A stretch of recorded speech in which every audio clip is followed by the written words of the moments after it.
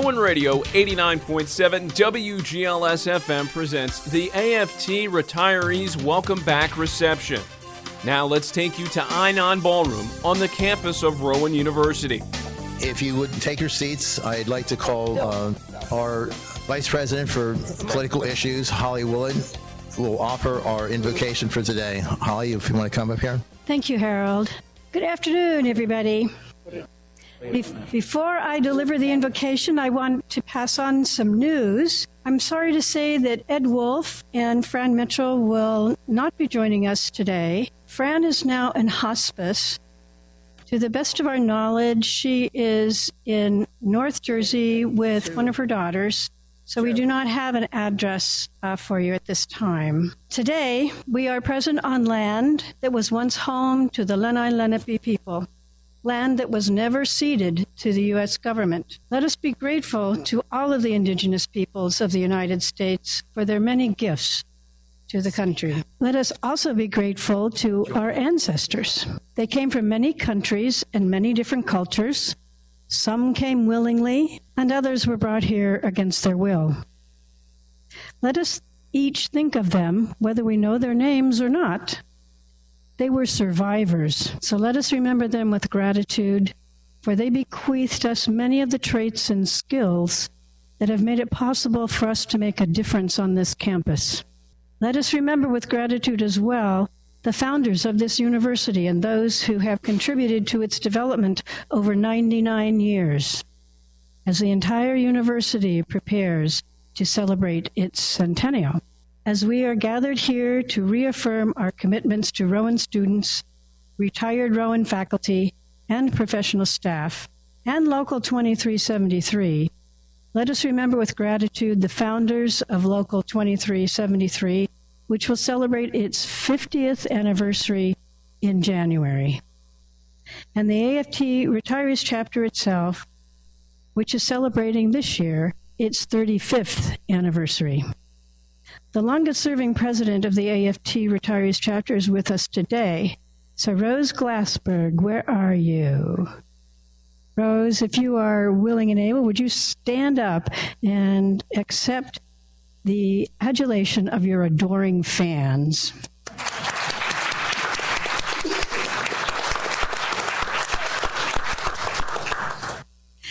Thank you very much. Thank you, Holly. All right, just to introduce the front table, and I'll go from the gentleman with the hat and possibly the most liberal person in this room, Dr. Jay Chaskis, who is the program coordinator for our AFT Retirees Chapter.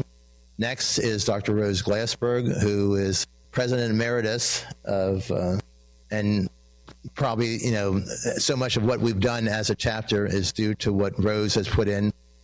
It was part of her life, and I'm very humbled to have accepted the role from her. Next is our esteemed president of the university, Dr. Ollie Hushman, who's made unbelievable strides in what Rowan is as compared to what it was when we came. And next is the very efficient, admirable provost, and that's Dr. Anthony Lohman. Okay, and I'd just like to introduce some people in the crowd. The person who came up to let Holly know that she was not close enough to the microphone, Dr. Tony Libro, who is our communications coordinator within the chapter. And I think a lot of the adoration that we get from the public is the things that we publish in both our newsletter and pamphlets. And if you checked it, the brochures and stuff like that we had are very, very outstanding. Is our executive vice president here? I don't see her. Okay. Sitting in the front is the past president of the AFT chapter and a member of our executive board, Dr. Nick Diobildo. Behind him in the second row is our treasurer, Dr. Michael Miller. Sitting next to him is our corresponding secretary, Larry DePasquale. Yes. Yeah, I do know who you are. Yes, okay. Actually, I'm going to introduce Dr. John Gallagher, who is our past treasurer and someone that Mike really appreciates for everything he's done. Okay, Lori Marshall is in the back. She is going to talk to us about the Centennial on campus. Next to her is Melissa Dersch from Foundations. I'd just like to recognize her because she's very happy and that we bring in the kind of student scholarship money that we do. Next to her is Karen Seifring, now past president of the AFT chapter on campus, and someone that we can't wait until she retires and gets involved with our executive board. Okay. In the back is R.J. Talarita, who is a new chief of staff for the president. And this is his first time that he's ever been with us. So, welcome, R.J. And I hope that we have a long-term, because you are our conduit to the president and the provost with any kind of issues. And I'm very pleased to see Joe Carbone, who, as someone has said in the past, doesn't look any different than he did when he was a student here, but I think he does. So welcome, Joe. And our executive vice president, I believe, yes, Marge Morris is here. And one of the interesting things is that both Marge and Rose were not able to be here last year because of illness, and it's very nice to see both of them. So the first person who's going to be talking today will be Dr. Jay Chaskis. Jay is going to provide our keynote. I think I'm supposed to say goodbye, but I really can't do that because the work that we do still goes on. I'm happy to put down the role as president. I did that a long time, 28 years for the chapter, 18 years for the local. But I look at what is happening today, and I want to see a vibrant and active chapter. And I hope to be part of that. There's a great deal of work still to be done. And as educators who understand the importance of education and the importance of reaching everybody that we can, I'm not saying goodbye to us. I'm saying I'm with you as long as I can be with you. Thank you for your support. And Harold, thank you for being willing to take over as president. It's not an easy job, and you're doing it beautifully. Thank you for that. Good morning. You know that I can't stand very long, so my remarks won't be that long. Dr. Hushman, guests, union brothers and sisters, entitled my remarks, Our Legacy, A Bridge to the 21st Century. Many of our chapter retirees as a group served the university from the late 1960s to the early 2000s. These roughly 5 decades, comprising half the life of the institution, saw the university transition from a small teachers' college to a large university with a wide variety of programs from bachelor's degree to doctorate. In 1958, the school's name was changed to Glassboro State College to better reflect a broader mission. It was our faculty and professional staff that built a bridge spanning 50 years of growth that took Glassboro State College into the 21st century as a comprehensive research university with several programs of excellence and distinction. In 1965, the state of New Jersey passed legislation expanding the mission of the state colleges beyond teacher education. In 1969, the university opened a campus in Camden to expand its educational reach. Now mandated as a multi-purpose institution, the transition began slowly, but by the early 1970s, this metamorphosis was clearly in evidence.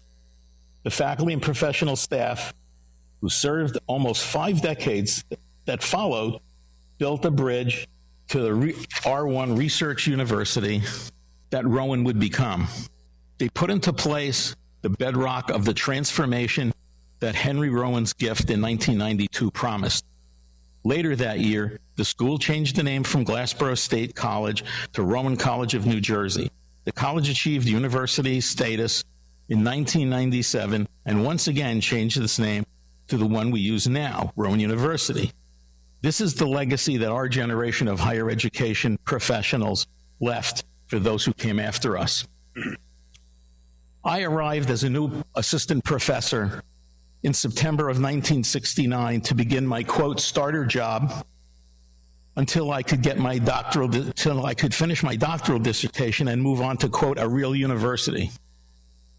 53 years later, I stand before you, having retired from my starter job, living in my starter house with my starter wife of 56 years, and in that real university of my dreams. I have the privilege of witnessing this transformation and having had a small role in it. I speak before you to briefly recount and celebrate the work of my fellow faculty and professional staff. My limited time only allows me to briefly mention some of the major academic and student activities initiatives that mark the past 5 decades, but certainly not all of them. My apologies if I fail to mention an initiative you hold dear in your heart. Not only are we celebrating the centenary, but this is also the 50th anniversary of AFT Local 2373 and the 35th anniversary of the Local's Retirees Chapter. Nick Diabilda will follow my remarks with a brief account of the responsibility of the AFT Local 2373 in this transformation, which included the vital responsibility of nurturing and protecting the benefits and conditions of employment, as well as the professional integrity of the faculty and professional staff. A few words about academic growth. In 1969, the academic chain of command reached from the president to the dean of the college to the faculty department chairs, who were only coordinators. And we all know what a coordinator is. That's somebody with a great deal of responsibility and absolutely no authority. Basically, departments not involved with direct teacher education were still tasked with supporting the former. Some of these departments were multidisciplinary. The Division of Liberal Arts housed several departments, including the departments of sociology, communication, history, English, geography, and anthropology, political science, and economics. The science division eventually became separate departments of chemistry, biology, and physics. Departments such as mathematics, English, and psychology, which were teacher education focused, began to reorient their curriculum toward a more liberal arts focus. The communication department broke away from the Division of Liberal Arts in 1996 to become the School of Communications and subsequently a college, a flagship program of the institution at that time. The Department of Philosophy and Religious Studies served the humanities requirements for the expansion of liberal arts, but functioned without a major for many years. The English department, already steeped in the liberal arts tradition, increased its offerings and range as enrollment grew. One of the several administrative mandated iterations of strategic planning, 2 departments, industrial arts and home economics, were eliminated, while the Department of Instructional Technology was created. Also, the Foreign Languages Department had to fight for its place in the sun after foreign language requirement was dropped from the general education requirement as a result of strategic planning. Newly created departments and those already extant were grouped into colleges. With the creation of the College of Fine and Performing Arts, music, art, theater, and dance developed well beyond their former role supporting teacher education. The College of Education experienced substantial changes in terms of curriculum, programs, especially at the graduate level, and departmental organization as the character and mandates of teacher and educational administration preparation transformed. Women's studies courses were introduced during this era, and the concentration in gender studies flourished. Student services. With enrollment increasing, the demand for a whole range of student services steadily increased in size and scope. Furthermore, the former character of the university as, quote, a commuter school was replaced with a vibrant campus-centered environment with greatly expanded residential housing. Academic advising and career services experienced rapid and radical changes. Academic advising, largely faculty-based, was replaced with professional developmental academic advisors embedded in the programs they served. Career Services greatly expanded both its services and activities. The Counseling Center grew from a 1960s traditional counseling office into what today is a fully professional office of psychological services staffed by licensed clinicians. New residence halls and apartments were built. Programming and residential life exploded in growth. A new student center offered students the opportunities for the expansion of student organizations representing an array of interests and affinity groups well beyond Greek life. Racial, ethnic, and religious student organizations were formed. The Ally Network, later replaced by the Gay Straight Alliance, gave LGBTQ students a presence and a voice on campus. The Recreation Center added another dimension with extracurricular activities, as did the expansion of intramural and intercollegiate athletics. The continually expanding academic programs and enrollment generated an increasing number of student organizations affiliated with various majors, both academic and professional. Student government organizations grew in size and scope, reflecting this increasing number and size of student organizations referred to above.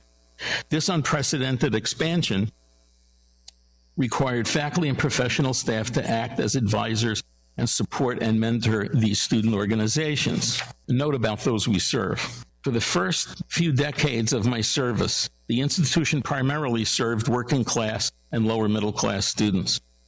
Both traditional age students and adult learners filled our classrooms with almost constant growth of the college. My classroom became increasingly diverse. Women and men with family and jobs, young Black and Hispanic students, veterans, students with disability, gay students, community college transfers. As a result of academic growth and the opportunities it afforded to most first-generation students, successive cohorts of graduates were able to discover and develop previously unimagined careers and enjoy life at a level previously unachievable before. Consequently, as a result of these efforts by both academic and student affairs, our learners felt safe, respected, nurtured, and valued. Many students found caring mentors who went on to become lifelong friends. The faculty and staff rarely get to witness the full fruits of their labors, but when they do, it produces a distinctive sense of joy and accomplishment. The faculty and professional staff conceived and implemented these changes I have just enumerated under the aegis of their departments, their colleges, the University Senate, and the Union. Sometimes these changes were initiated by the administration, at other times by faculty and professional staff, and in other instances jointly. The faculty and professional staff labored to create countless new courses, majors, and academic policies.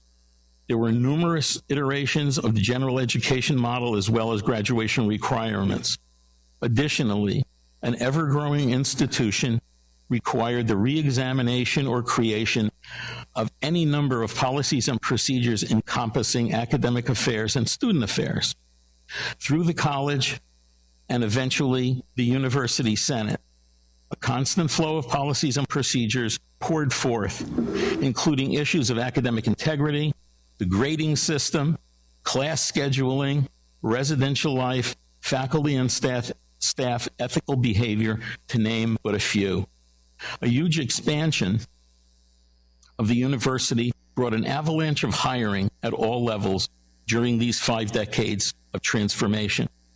The hiring of new faculty, professional staff, administrative personnel, including the university's presidents, always included the appropriate faculty and professional staff. In addition, hiring, recontracting, tenure and promotion, and sabbatical leave were relentless in their demands on faculty and staff, devoted countless hours to reading dossiers, discussing the merits of each candidate, and making recommendations while following a rather circumscribed set of contractual policies and procedures.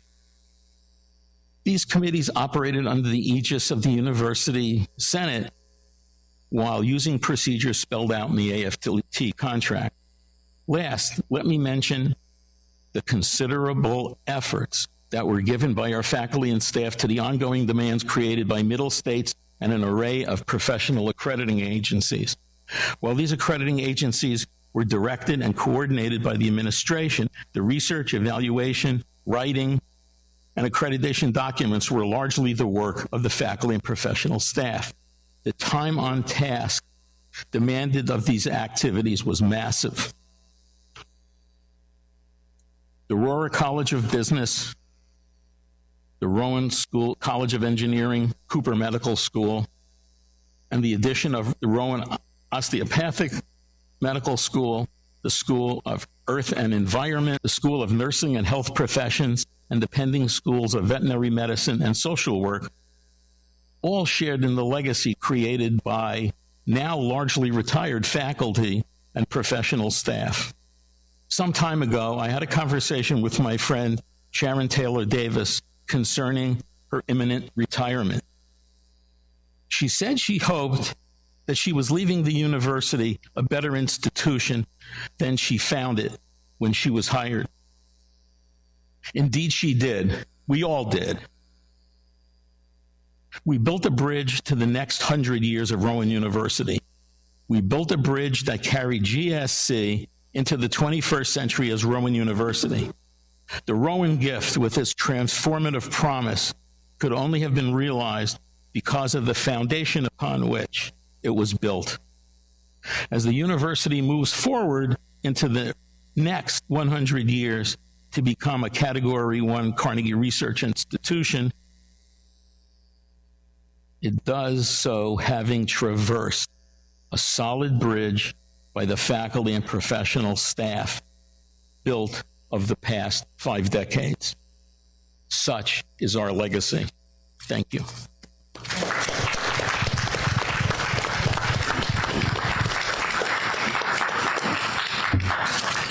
Now to talk about the next 100 years is our current president, Dr. Ollie Hushman. Hello, dear friends. Happy to be here once again. Every year that around this time we gather and talk about, what has happened and what is about to happen in this university. And a lot are happening. I was listening to Jay. Jay, thank you for a wonderful history lesson. It really was wonderful to go through what has happened in this university. This is really an amazing transformation.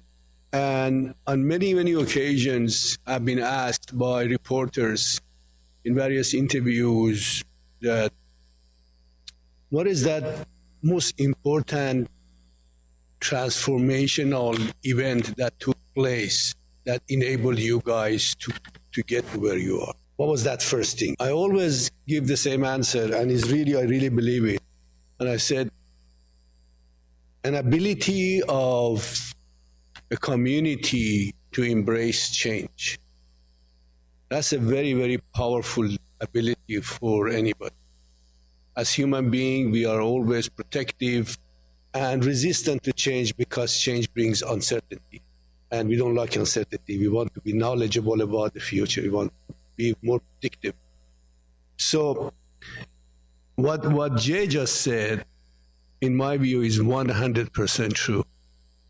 I honestly do not believe Rowan would be anywhere near where it is if it wasn't because of the community, the faculty, the staff, willing to embrace change and willing to trust and verify. I always define the 16 years that I've been in here into 3 stages. The first stage was the first 2 years where anything that I said, the response was no way in hell, or over my dead body, or go to whatever. That was the first 2 years. And that was, for me, was tremendously transformational because it made me humble and it made me willing and able to now listen and understand the culture of this institution from your point of view. I know they try to put myself in your position and think that way. And that was the process. So that process took another 4 or 5 years, I would say, maybe even 6, where people said, okay, we trust you, but we need to verify everything. I remember one day Jay Chaskis took me to lunch, and he basically very bluntly said, you know, Ali, there are about 30 of us in here who run this university, and we are all from Missouri. And you're going to kind of prove it to us. That was very early on. And that cultural change was critical. So I went through the second stage, and then the third stage is we are now what I say community. It's not a person or a division. It's really a whole group of people, professional people who care for their home, their second home, and they want to make it better. That's what I believe we have.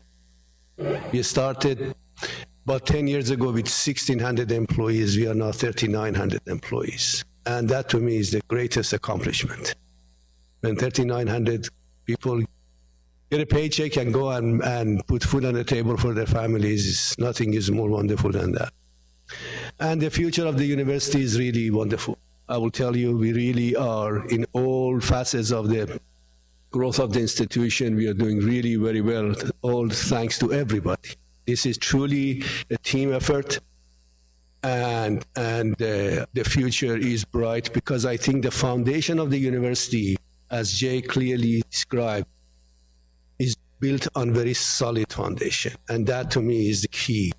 And today, financially, we are stable, we are solid. We can actually sit down, look today, and even kind of plan 5 years into the future. Not many universities can do that. There are those who can't even think 6 months into the future, but we can. We are building amazing schools. We are getting great grants in 3 areas just to see the transformation, the monumental transformation. 10 years ago, between research, advancement, fundraising advancement, and continuing education, those total were about $13 million. This past year that finished June 30th, we topped $220 million in these 3 areas. And that gives us that ability to not be so incredibly dependent to the state or to just raise the tuition and fees to balance budget. We now watch every dollar we spend, especially in a non-academic area, in all facets of the area. And I'm proud to say Rowan is one of the very few universities in the nation that 69% of our operating budget goes towards academic and academic related. That is pretty impressive. So all in all, I want to thank you for being who you are, for many, many decades of your wonderful life that you committed to this place to make it what it is. I hope you are proud of your own product. I am absolutely certain that you should be. I am. And this is a great place, envy of many, many people. And I can assure you the next 100 years is going to be as glorious. And many, many hundreds and thousands of people, students and staff will come in here, either get their credentials or get a great profession and get a good job and live a good life. And that to me is wonderful. Let's keep it that way. Let's keep on pumping more resources and more prestige and credibility to this place and make it truly one of the shining examples of the universities in the United States. Thank you again.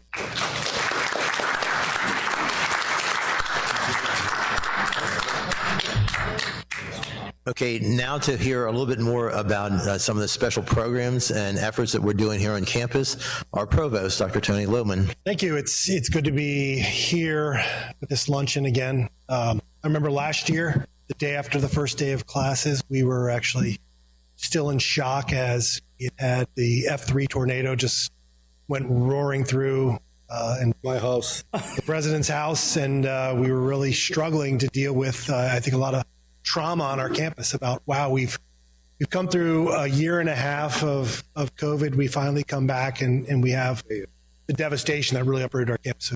Last year was not a good day for a lot of us here. Today we stand here. It's such a great time. If you have a chance to walk around the campus, you'll see we're really back to normal. You walk through the buildings, they're full. The students are smiling. We welcomed our largest class, our largest first-year class of new students ever. The dorms are hopping. Students are happy. Our faculty and staff, they're a little tired. Last couple of years have been hard on all of us. And I think just getting through the commencements and the celebrations we've had really has been the high point. I know we partied and had a celebration last year for commencement. I think, like no other institution. So it was truly, truly great. Getting through the last couple of years, I can tell you this, it would not have happened the way it did and have us in such a great position if we didn't have great collaboration with faculty, staff, and administration. I got to know Joe Basso, better than maybe either of us would have liked during the pandemic. But having the ability to work with Joe and Jerry and John, always being able to pivot with the faculty and the staff as we needed to make changes and do things to help the university. You know, some of the stuff we did early on prevented our faculty from having to furlough a number of days, and everybody pitched in and got us through, which has us ready for the next step. So as we move forward with things with our faculty facing, we put in new policies, procedures, so that as we transition to this R1 institution, we're not leaving the faculty that came here to teach behind. We've created pathways of promotion so that our faculty that came here to teach can still get promoted, still can move forward with their scholarship expectations to become full professors, just like all of our peers. So we're very excited. We put this in place that everybody knows that they have a place in our next 100 years, and everyone knows that their hard work is important to our growth and will be rewarded. So we're excited about that. As we start this new semester, some things that we're really focused on as we've added more students is we've kept in our mind the importance of our student and faculty and staff wellness. As we kind of went into what I call our quiet time with COVID, if everyone remembers, we were going through really a mental health crisis on our campus. We had a number of suicides, and I would say student wellness was really at the bottom. And one of the things we worked on going into the pandemic is how do we create a Row and Thrive for our students, our faculty, and our staff, provide wellness support service. And with the pandemic, we kind of forgot we had these assets, and it's even more important now than ever as our students come back, as our faculty come back, as our staff come back. We've invested heavily in new resources. We held a wellness summit in late August where the president, AFT, faculty leadership, student leadership spent a day in a room. And we left there with knowing that the wellness of everybody on this campus is everybody's response, not just the administration, not just the faculty, it's the students, and that we're all here for each other. We're making a concerted effort to put these resources front and center in every group so that everybody knows when they see a student, a faculty member, a staff member in crisis, how we're going to help them, and how we're going to get there. So we're really emphasizing our wellness on. The other is our student experience. We're rolling out new activities and experiential learning across all majors so that every one of our students leaves here with the skills they need to go out and succeed, whether it's in industry or their next journey into graduate. So we're very excited about that. And then with new academic programs, you heard Harold speak about all of the new things that are starting up here. We have our first new 4-year nursing program will be coming online to complement our 3+1 RN to BSM programs. We are in the final stages of our accreditation and getting ready to launch our Bachelor's of Social Work and Master's of Social Work in the coming year. And of course, the big shiny object that you're going to see under construction, hopefully in the not too distant future, is the School of Veterinary Medicine, the first in New Jersey and only the 34th in the country, will be going up on the West Campus. So right now we've hired the dean. We're beginning to hire faculty. We're beginning to hire veterinarians. By late this fall, you'll see Rowan Vet Services going out on mobile vans, staffing at the Gloucester County Shelter and Animal Clinic down the road. And hopefully the building will be going up later this year. And by late next year into 2024, you'll see the animal hospital start opening and seeing patients and animals on our West Campus. So we're really, really excited. Students are here. Our faculty are doing great things in the classroom and the research labs, and the new programs are coming. So, I tried to steal the president's phrase at his 10-year celebration this summer, but I truly mean it. He didn't say it, but you haven't seen anything yet. I won't say you haven't seen nothing yet, because that's his tagline. But what you're going to see coming is like nothing else. We weathered the storm of the pandemic. We did it intelligently, and we are ready to go for the next 10 years. So stay tuned and wait till you see what we bring you next year at this time. So thank you for the incredible service, and thanks to Joe and the team for what they're doing with us to make the university the best it can be. So with that, I will get out of the way of lunch and turn it back to Harold.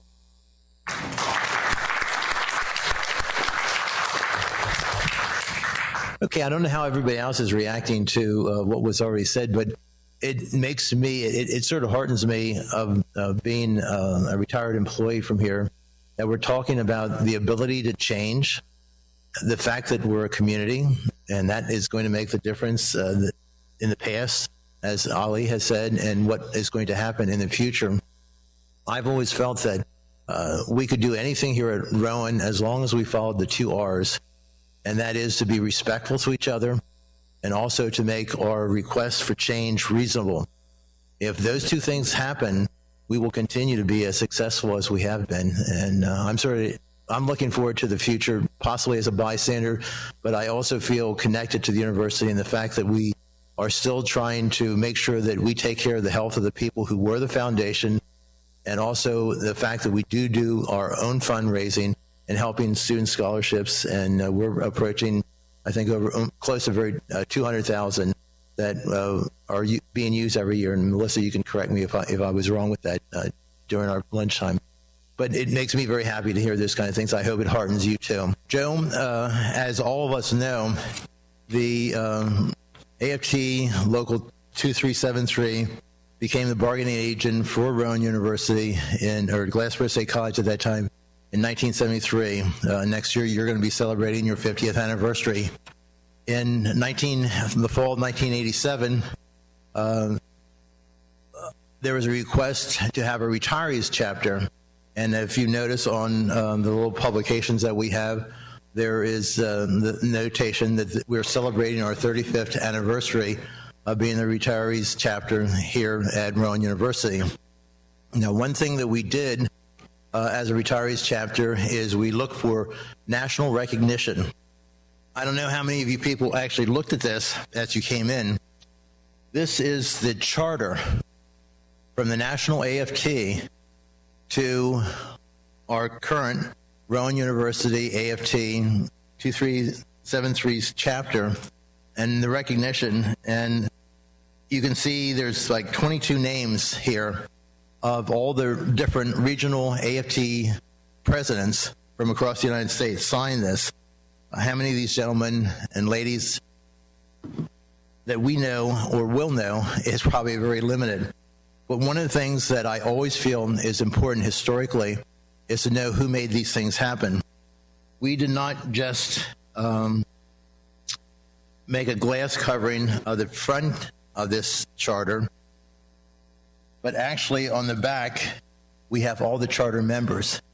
So at any given time, the AFT office can flip it around and they can read names. Some of the people are here. And these bring back memories for me. Brenda Boulay, Joanne Busan, Hoyle Carpenter, Dave Cromie, Fred Dietrich, Lee Dinsmore, Elizabeth Duff, Bob Edwards, Rizelle Frankel, who is just, I've been corresponding with her lately, Dr. Rose Glassberg, Jim Grace, Ed Haldeman, Bob Houston, John Humbert, Edith Houston, Ted Johnson, Dave Capel, Elaine Lee, Don Zimmerman, Ed Wolf, who Holly talked about earlier tonight, Joe Tischler, Al Taylor, Frank Sutton, Kathy Stevens, Sal Spina, Agnes Panera Weiss, Clark Flieger, Carol Palermo, Mel Moyer.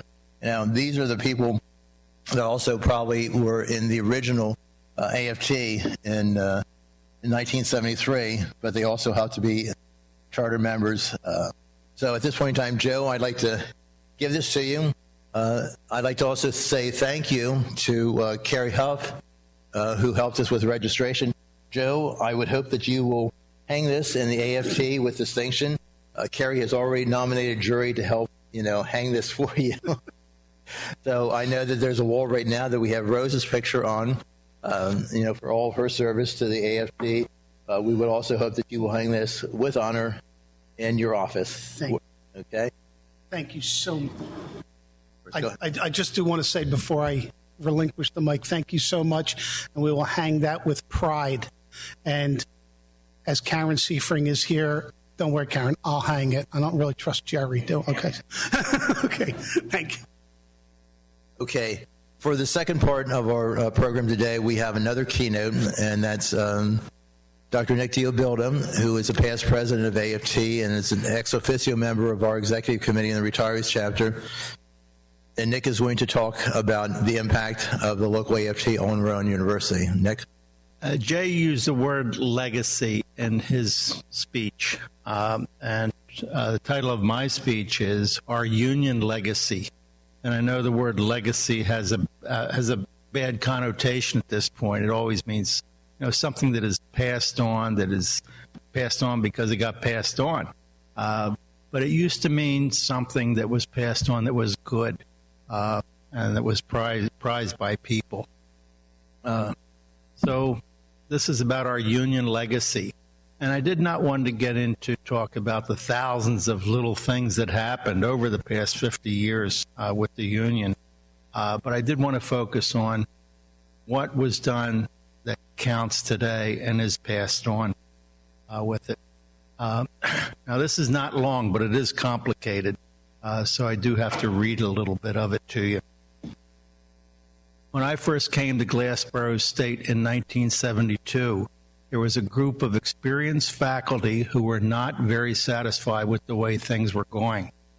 But there was another small group of people who were well schooled in the history of the labor movement in the United States, dedicated to workers' rights, and intent on bringing a union to Glassboro State College.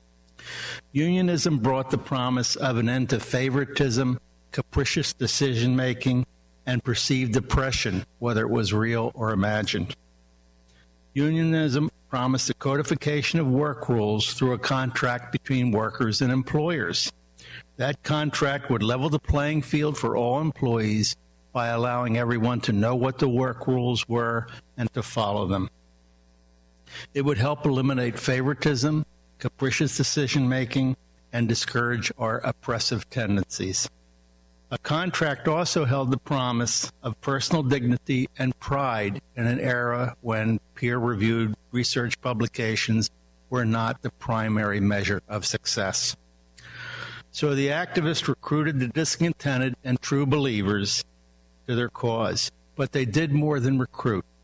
They organized a bargaining unit that in true union fashion included librarians and professional staff and later adjunct faculty. This organizational structure contributed to a more cohesive workforce for delivering essential services like teaching, advising, and assisting students with their academic and personal needs. Subsequently, through regular union meetings, everyone in the bargaining unit became better acquainted with workers in all of its components and to understand how each served students, what problems each faced, and what support each needed. I want to thank Rose for that paragraph. The union won a representation election and tried to negotiate a fair contract with the state, but also a contract that would allow us to address local issues. It took a long strike, a short strike, and the threat of another strike before the state and local management finally recognized that the Council of State New Jersey Locals and its local affiliates was here to stay. Our local is affiliated with the Council of New Jersey State College Locals and the National AFT, but ours is also a union that prizes local control.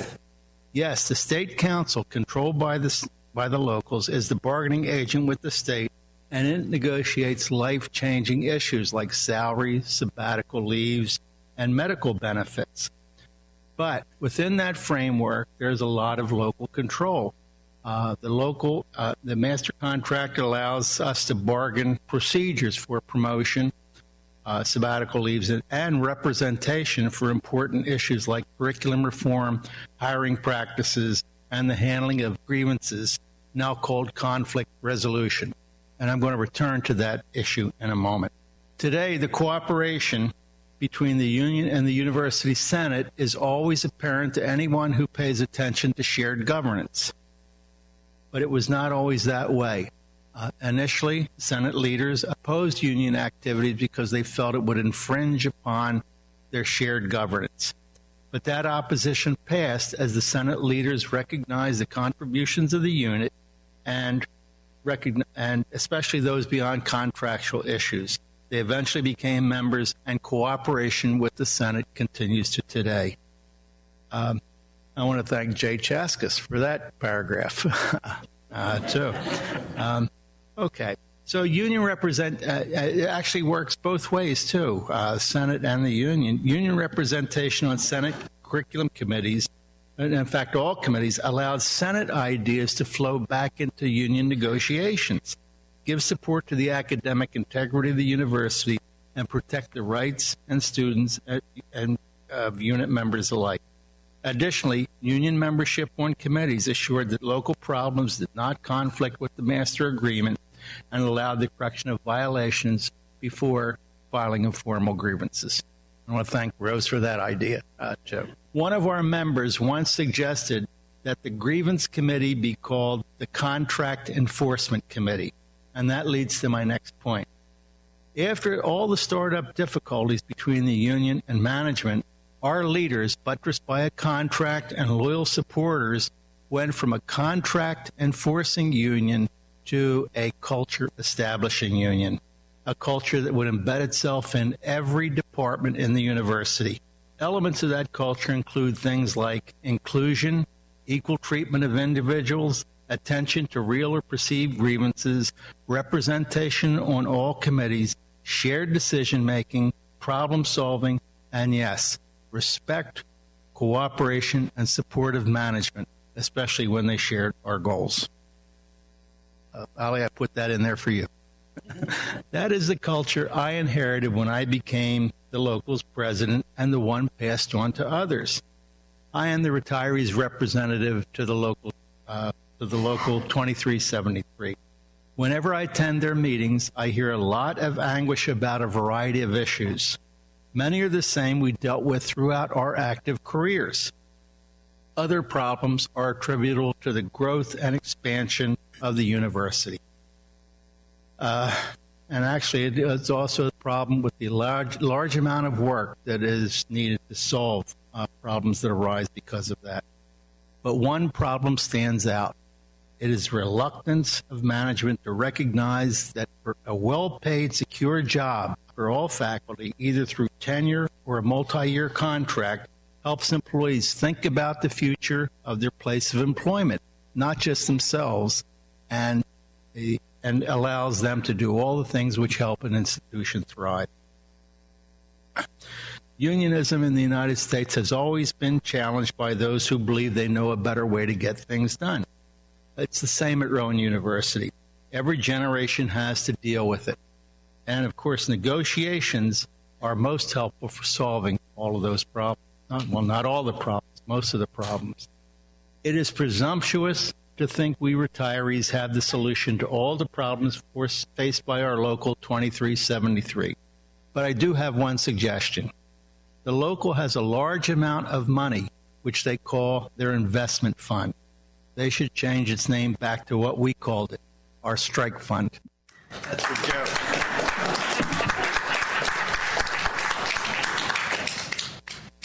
Thank you, Nick. Thank you.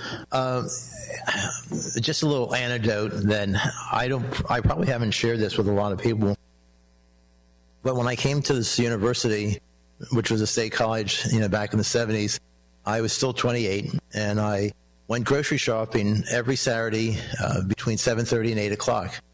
And do you know who else used to go grocery shopping at the same time at the Acme? Was Mark Chamberlain. And oftentimes we would walk up and down the aisles getting groceries and talking. And one of the things that he told me then, as a young man, he said, Harold, he says, right now there's a lot of anger on campus because we're trying to reach some type of agreement on our future contracts. But I'll tell you, you have to be kind to other people because remember, no matter what our differences are today, tomorrow we still have to work together. And, I've always remembered that. And that's one of the reasons why I had said earlier, I can always get along with other people as long as they respect me and they're reasonable. And I think that's, one of the things that we have done here on campus. getting a chance to talk about what we're really doing on campus, I'd like to introduce the president of our local AFT 2373 chapter, Joe Basso. Joe?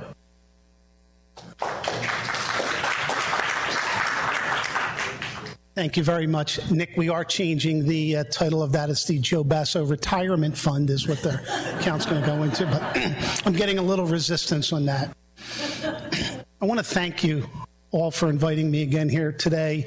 This has been a 10-year run for me as president of the local, and it's been really the defining part of my career. It's been an honor to work not only with the faculty and staff here at this institution, but also with the retirees chapter, who have always been supportive, have lent words of wisdom, great advice from past presidents. And it's sort of surreal for me, this brash kid and yes, I am a little brash, from South Philadelphia, who started coming to this institution as an undergraduate in 1979.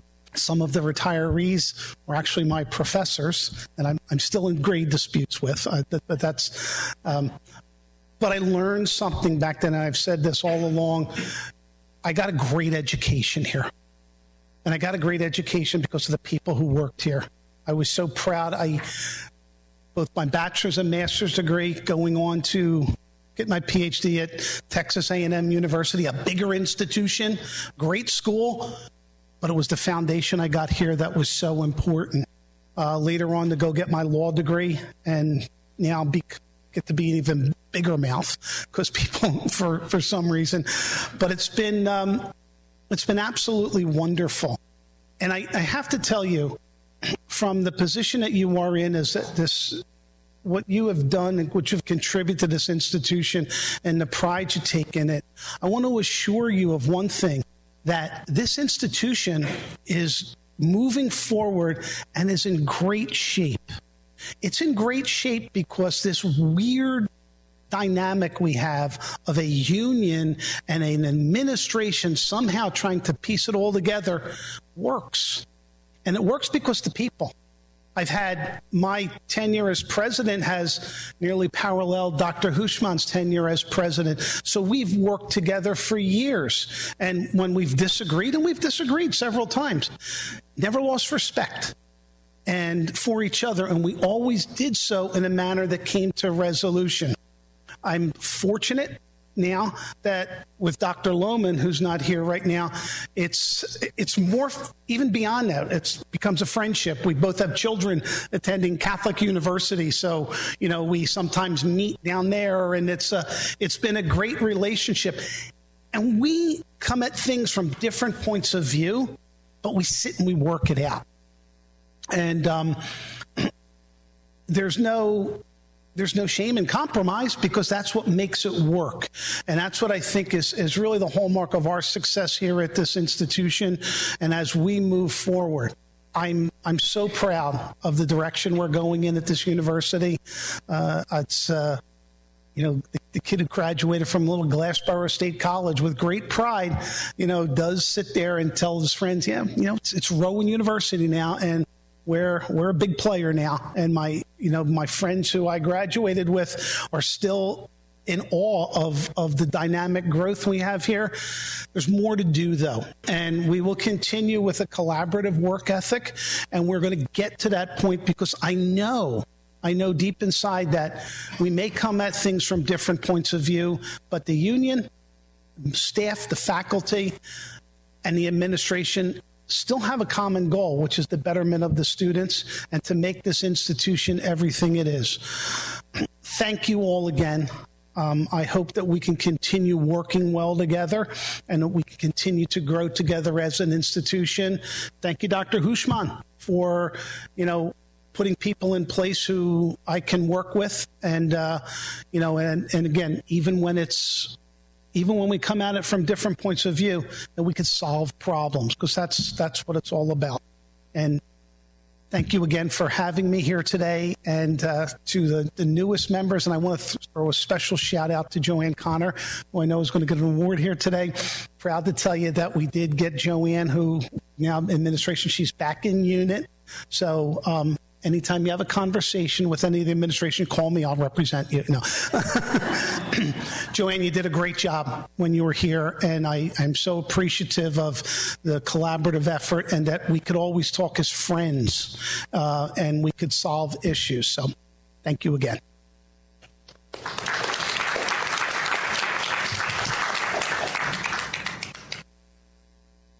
Thanks, Joe. Okay. If you notice, the two keynotes today were both about legacy. So we're very, very interested in what's going to be happening with this university's centennial next year. So I'd like to ask Lori Marshall, who's chairing a lot of the things that are happening on campus, to come and speak to us about that. Lori?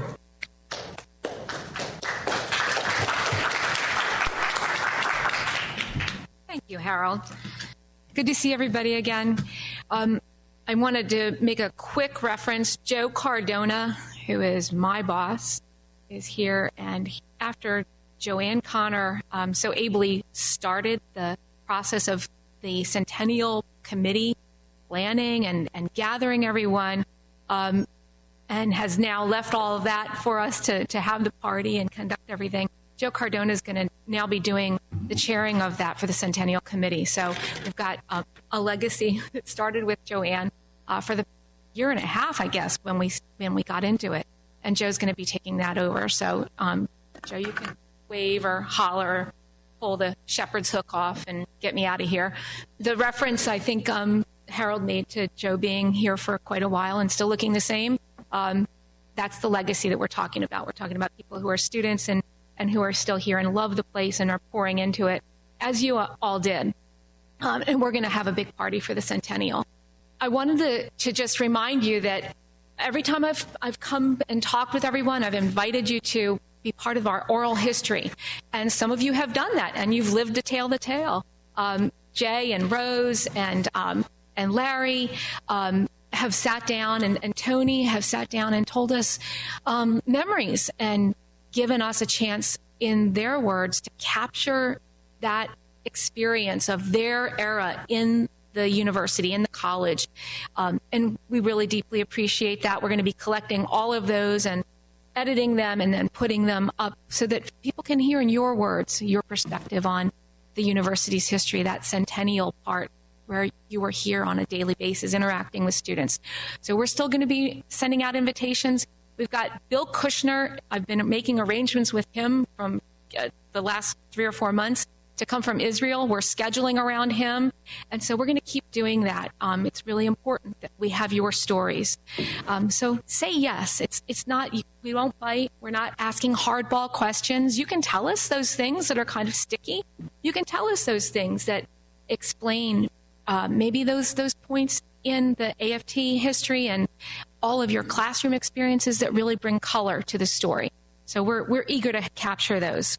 Also, Rose and Harold and a few of you have mentioned things that you'd like to give us, not necessarily a story, but maybe you've written an essay. You're collecting accounts of your history. So if you don't want to sit in front of a video, then please add to our archive some other way that makes it comfortable for you to share in that history and to make that part of our permanent archive. We're going to have events, and those events will be opportunities for you to come back and meet with students and colleagues and former colleagues and just be participants to celebrate, because, again, it's about legacy and it is about a personal experience. Bringing to our community now, we're talking about the next 100 years, bringing to our community now that sense of expectancy and that sense of pride that you all still have because you poured into it, because you were part of laying that foundation. And it's so important for those of us who are here now and the students who are coming in to see you and to hear your voices and to feel that sense of commitment and that legacy. Using some of the artwork from our yearbooks, we went back to the 1924 yearbooks. We went back to some of the original drawings that students did. And we pulled all of the concepts together and sat there with our student artists and our alumni artists and developed what is the is the Centennial Mark. So it has elements of the university's icons blended into a new Centennial logo. And this is a lapel pin that, again, after the president got his, you are the next group to get them ahead of everyone else. I don't have them for the general public yet, but we thought it was important for you to enjoy them and just know that we're going to do this. We're going to celebrate and wear our pride, not on our sleeve, but on our lapel. And I've got lapel pins for everyone. And I don't know how many people may or may not have been here. I know Ed's not here, but we'll share enough for everyone to have them. All right. That's it. I am happy to answer questions with anyone afterward about coming to schedule oral histories. In October, we're scheduling some of them around homecoming just because it's convenient for folks to come back. But if there's a target date that we can schedule you with, we will do that. The oral histories, yes, we are scheduling the oral histories this October and into the rest of the winter. But we won't celebrate the centennial until next year, the homecoming of next year. Mathematically speaking, the 100th year has already started on September 5th. That's the 100th. So we are in the 100th year already. We are celebrating now. So that's it. Richard. Next October is going to be 100. Yes. This is the benefit of having a mathematician as the president. Anyway, thank you so much. Thanks for everything that you've contributed so far, and we are all counting on you to keep contributing in every way that you can. Thank you so much.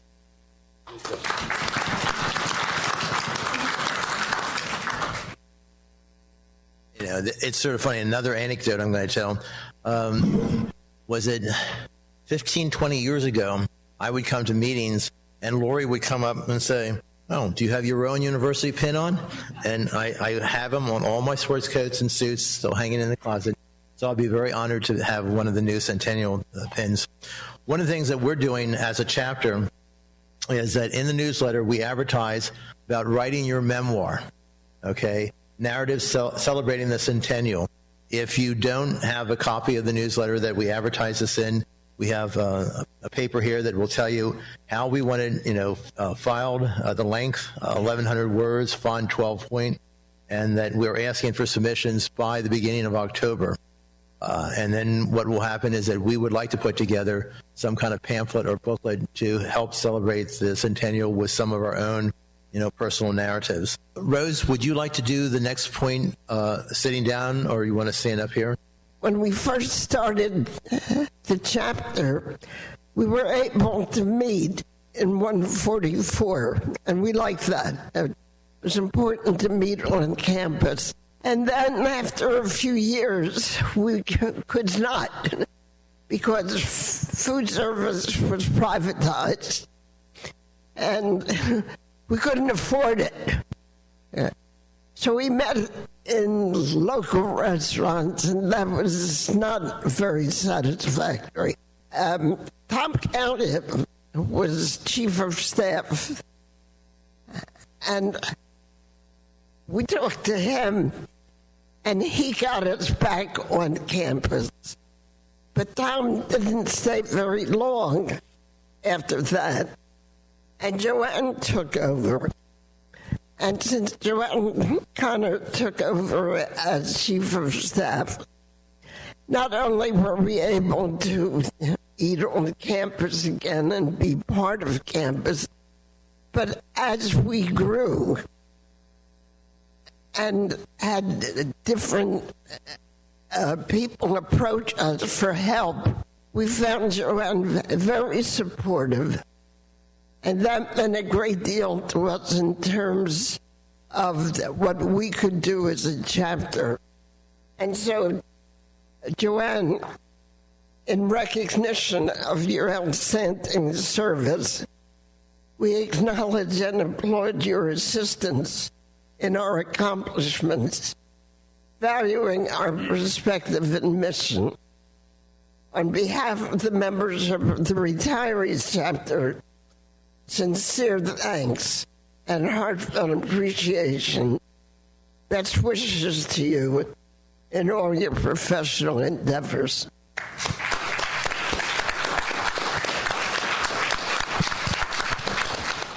Thank you, Joanne. Now, normally we celebrate the addition of new members to the two new members that I thought were going to be here today aren't. But, we're going to have to deal with that. Possibly this will make everybody happy in some way. We're going to end this ceremony, and I would like to ask our Executive Vice President, Marge Morris, to come and give a moment of reflection. Marge?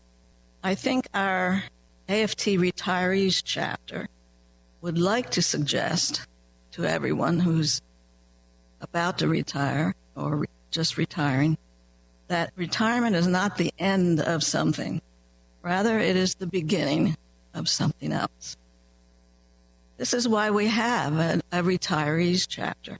Together, we can help each other traverse that bridge between working and retirement while also continuing to help our working colleagues and the students on campus here and those across the entire nation. According to national polls, we are witnessing a clear majority of Americans who favor unions. It's been in the press all week. Author Lewis Owens left us with this positive thought for Labor Day. Quote, "Our job is to awaken people to be utterly conscious, to attend to the world," unquote. AFT National President Randi Weingarten opened her Labor Day email with this, quote, "Fun fact as we celebrate this Labor Day, unions are cool again. Just this week, a Gallup poll shows that unions are more popular than they have ever been since the 1960s. Nearly half of non-union workers say they would join a union in their workplace if they had a chance. And young workers are even more enthusiastic about unions. More Americans are realizing what union members know. Working people are stronger together," unquote. Personally, as a retired librarian and musician, I wanted to leave everyone with a quick quote from the lyrics of labor-supporting songwriters Woody Guthrie or Bob Dylan, but the volume of their work, which I have at home and big books lying around, it was overwhelming. So instead today, I will close with a grateful acknowledgement of a famous author who passed away, an author and activist who passed away on September 1st last week. That was Barbara Ehrenreich. The Associated Press's obituary was sad, but it was inspirational. With a PhD in immunology, she chose to move from being a teacher and a researcher to become an active in the support of many movements: the feminist movement, reproductive rights, student activism, attention to climate change, unions, and the working poor. As her son, journalist Ben Ehrenreich, tweeted last Friday, the day after she passed away, quote, "She was never much for thoughts or prayers, but you can honor her memory by loving one another and by fighting like hell," unquote. Enjoy the new academic year, everyone.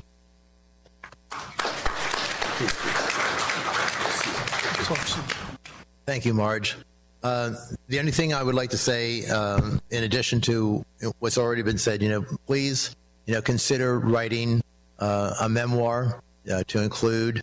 Okay, that's something that I think, will be very lasting. We will continue to share things with you by email.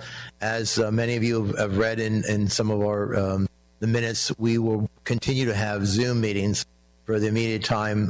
We have had difficulty trying to get a room in the Student Center. Perhaps by next year, when the Student Center has more rooms available and we're not necessarily the last group of people who can apply for rooms here, we'll be meeting again on campus.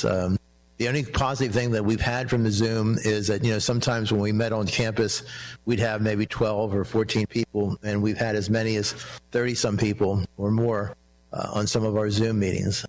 And the important thing is that even as we contact people about what we're doing, we want people to feel that there's still fellowship that we're all working for the same goal, and that would be, the betterment and the care of each other as retired citizens, and also for our link to Rowan University and what we do in student scholarships. So those are the important things. So thank you very much for coming today, and we'll stay in touch. All right? Bye.